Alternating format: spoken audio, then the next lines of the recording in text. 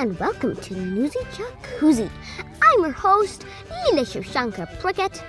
And I'm Lindy Prickett. Leela's mom. The producer.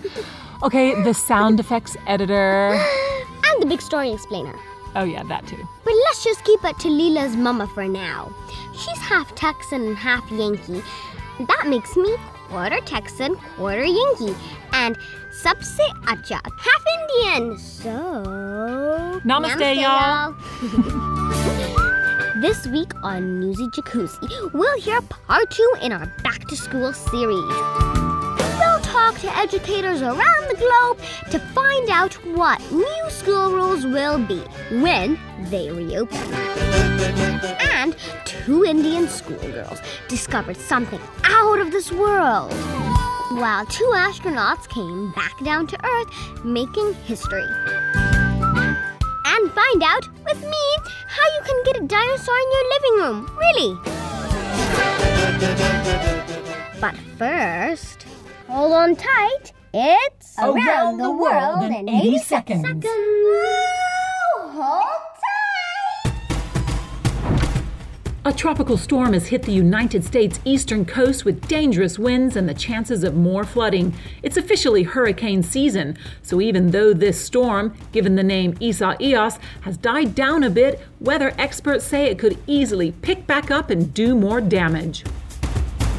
Scientists are calling Australia's devastating wildfires from the last 2 years one of the worst wildlife disasters in modern history.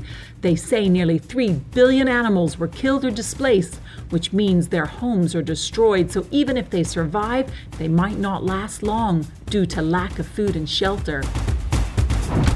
But in happier news, she might be the most famous bird in the world, but she has no name. A 7-month-old Royal Albatross chick in New Zealand has attracted millions of viewers who've watched as conservationists ensure she grows strong enough to live in the wild.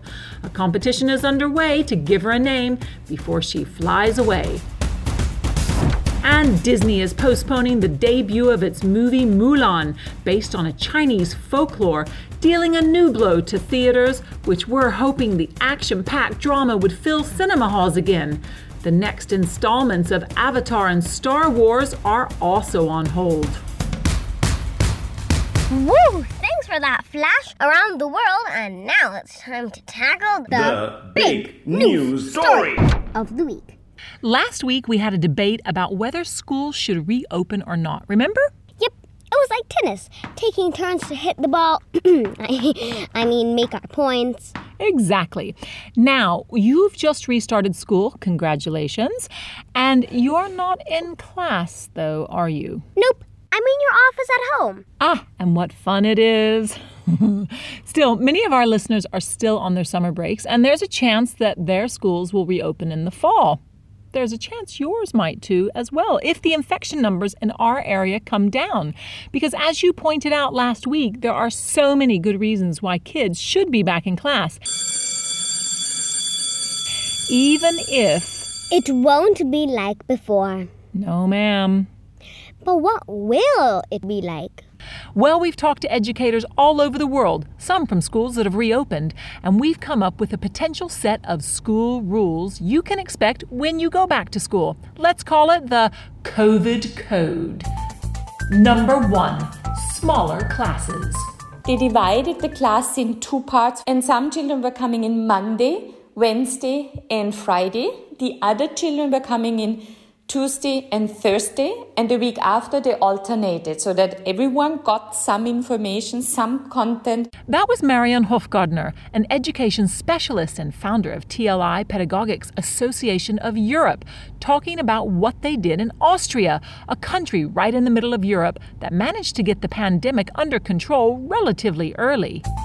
Number 2, social distancing.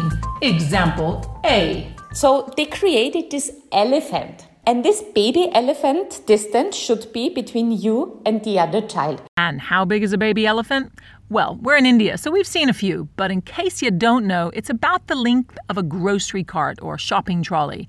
You think that's a good idea for helping kids remember to keep their distance? Yes, ma'am. Well, you might like this ropey idea even better.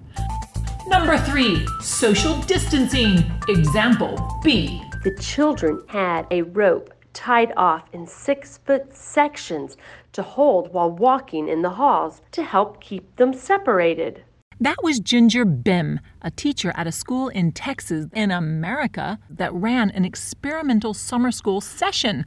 Admittedly, it was for English as a second language classes because they're much smaller, so they could see how these protective measures work. So like all the kids had a separate part of the rope to hold that was just for them? Yeah. Number 4, masks or not. So interestingly, the teachers had to wear masks or face shields, visors, but for the children, it was optional. But they had other measures in place. Number 5, stay home if you're sick. You'll be checked at the gate. Every day as a child arrived at school, their temperature had to be taken.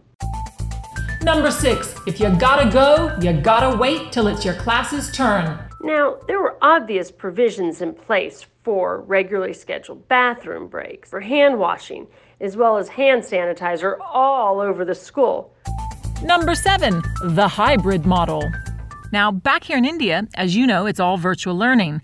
But Meenakshi Sahani, the principal of Modern School, one of New Delhi's leading private schools, says when they open, it will probably be a hybrid model. That means a mix of two things. Which would mean real-time and virtual teaching or remote teaching happening at the same time for the same lessons. Because the rate of absenteeism could go very, very high, and we wouldn't want our students, those who are absent for safety concerns, to lag behind in any way. So that means distant learning or virtual school is going to be around for a while. Oh, so that means I could be doing online schooling in your office for a long time? Yes, yay! There's one other method that's cropping up, though. Number 8, the rule that means you can ignore all other rules if you're one of the lucky ones. It's called learning pods, where a few families decide to join forces so a small group of children can be taught together. COVID code. Oh boy, I never thought I'd miss this sound so much. So, since we're on the subject of new rules for the new normal. Now it's the ACE part of our podcast. That stands for Art, Culture and Entertainment. Darling. It should be festival seasons, museums should be packed, quirky contests should be up and running, but everything is on hold. Except one massive music festival decided the show must go on. It's the Salzburg Music Festival, which kicked off on Saturday. I know orchestral and opera music is not to many children's tastes. It is to mine. Very good. And it might not have been a festival many of us could have attended, especially if you're, not in the city of Salzburg, in the country of Austria, which, as we have already mentioned, is in the middle of Europe. But all eyes are on this festival because, like we heard with the plans for how schools might reopen, organizers of cultural events, maybe even in your own town, are watching to see how this goes down. Of course, masks will be a must. What? Singing with a mask won't sound very good.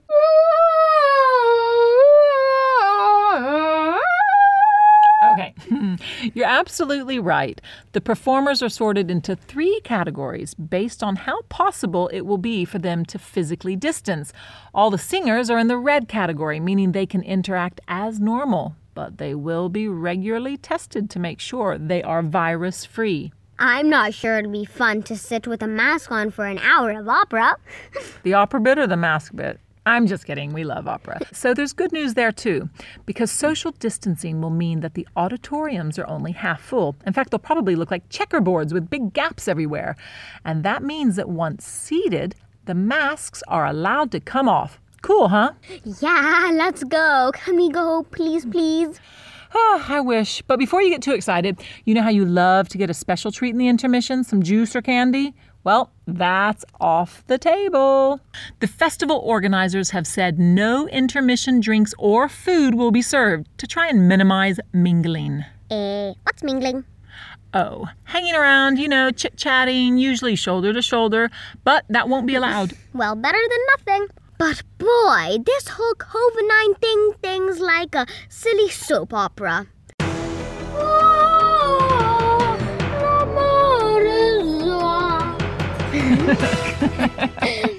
Now for some news that's out of this world. Phew, no more singing then? Hey, my singing's not bad. In fact, oh no. It's time for the world of wow. In other words, science. That's right. There's a rover that blasted off from Earth on its way to Mars. But in the other direction, some astronauts that were up in space in the International Space Station have just come home. More on those stories in a minute. First, closer to home here in India, we have some exciting space news too. Yep. Guess what was found by two super smart, super sharp school students? I mean future astronauts as they hope to be. Named Vaidehi Vakaria and Radhika Lakhani. The comet called Neowise? No, but something way cooler and way harder to spot. Let's cut across to our south of India science reporter Maya Soda. Hey Leela, just when the rest of us were out trying to spot the comet Neowise, two schoolgirls from the Indian state of Gujarat found something better.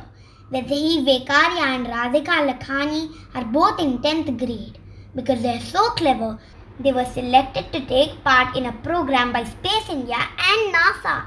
The project allows students to take a look at digital images of space taken from a telescope in Hawaii. They looked and looked at what you or I might think are just dots. But no, these girls found an asteroid. Asteroids are small rocky objects that orbit the sun. This one is near Mars, but it's slowly shifting its orbit and moving towards Earth. Don't worry though, that won't happen for about 1 million years. From Mumbai, I'm Maya Sodha reporting for Newsy Jacuzzi. Thanks, Maya. Wouldn't you love to meet those girls? They rock. But that's not the only space news we have today, is it? No, ma'am. Speaking of rocks, NASA launched its most advanced rover to Mars to go search for Martian rocks. And what's a rover? It's a spidery-looking space vehicle that goes exploring, or, to be more precise, roving. Nice one. It had a bumpy start, but it's on a nice smooth path now and should land in Mars in just 7 months. But that's not all. That's right. There's a third space story this week. Wow! 2 NASA astronauts splashed back down to Earth in the ocean near Florida called the Gulf of Mexico after being up in the International Space Station. They made history, but do you know how? Because they have the coolest name for the thing they traveled back down to Earth in, called the Dragon Endeavour. No, but the capsule, which is what that thing is called, is relevant, or I should say connected to this, because it wasn't made by NASA or any other government space agency, but a private company called SpaceX. So these 2 guys became the first astronauts to be carried into orbit and back down to Earth by a private company. What do you think of that? If it's private, can we go buy electrons? Huh? That's the idea.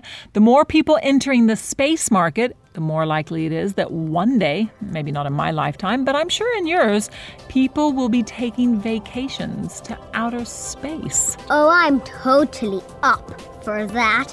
Up. Get it? Up and away. And coming back down to Earth. And going back in time. It's time for... Technology news. Technology news. Tech news. And this week, guess what? What? Our tech news is also our oddball to end our show with, because this is supposed to be some odd technology. Huh? Well, you planned this one this week. What have you got up your sleeve? You all know Jackson Hoskins, our tech reporter, right? He's been on this podcast a lot. He says there's a dinosaur in his kitchen. What? Oh, is he playing with his stuffed toys at the table? Mama, he's our tech reporter, not Peppa Pig's little brother. Okay, is he playing with his robotic dinosaur then? No. Way cooler than that. All right, let's get him on then. Apparently there is a Tyrannosaurus in his kitchen, Mama. I hope it never saw us. Get it? Dinosaurus. Hey you guys, Hey, Jackson. you up for a blast from the past? How about a T-Rex stomping through your home? It can be done, trust me. I trust you, but I don't know if I understand you. Technology, my friend. Thanks to the clever people at Google who've added dinosaurs to their feature of 3D animals, you can have them right there in your house. 3D animals? Aren't all animals in 3 dimensions, Jackson? Very funny. I mean 3D, as in seeing their height, width and depth on your smartphone or tablet, instead of the normal flat image we usually see. And not just that, you can see these crazy creatures as if they're in your own room. Huh? How do we combine our everyday, real world with a 3D image of an extinct dinosaur? I'll tell you how. Get your smartphone or tablet out. Okay. Here, there you go. It should work well if these devices have been updated with the latest operating system. Unfortunately, it may not work on a desktop computer or laptop. I personally prefer using a smartphone. In the search bar of the Google app, type in the word dinosaur or choose a favourite dinosaur. And if you don't have the Google app, simply do the same search at google.com. When I type in the word dinosaur, I see a picture of a T-Rex in the search results. Hold on a second, Jackson. Let me do that. Aha. If a 3D result is available, you'll see the words View in 3D next to the picture of a small cube or box. Yep, I see that. Click on those words, View in 3D. Hold on. It says I have to give it access to my camera. Can we do that, Mama? Okay, I guess we can always change it back later. Okay. Done. Now wait for it to load. Wait for it. This may take a few seconds. Okay, we got it. Cool. Now tap the screen and follow the instructions, pointing the phone's camera towards where you want the animal to appear. In my case, our kitchen, after lunch with the sink full of dirty dishes. And then, BAM! Get out! It's looking at us, Mama. Watch out, Leela!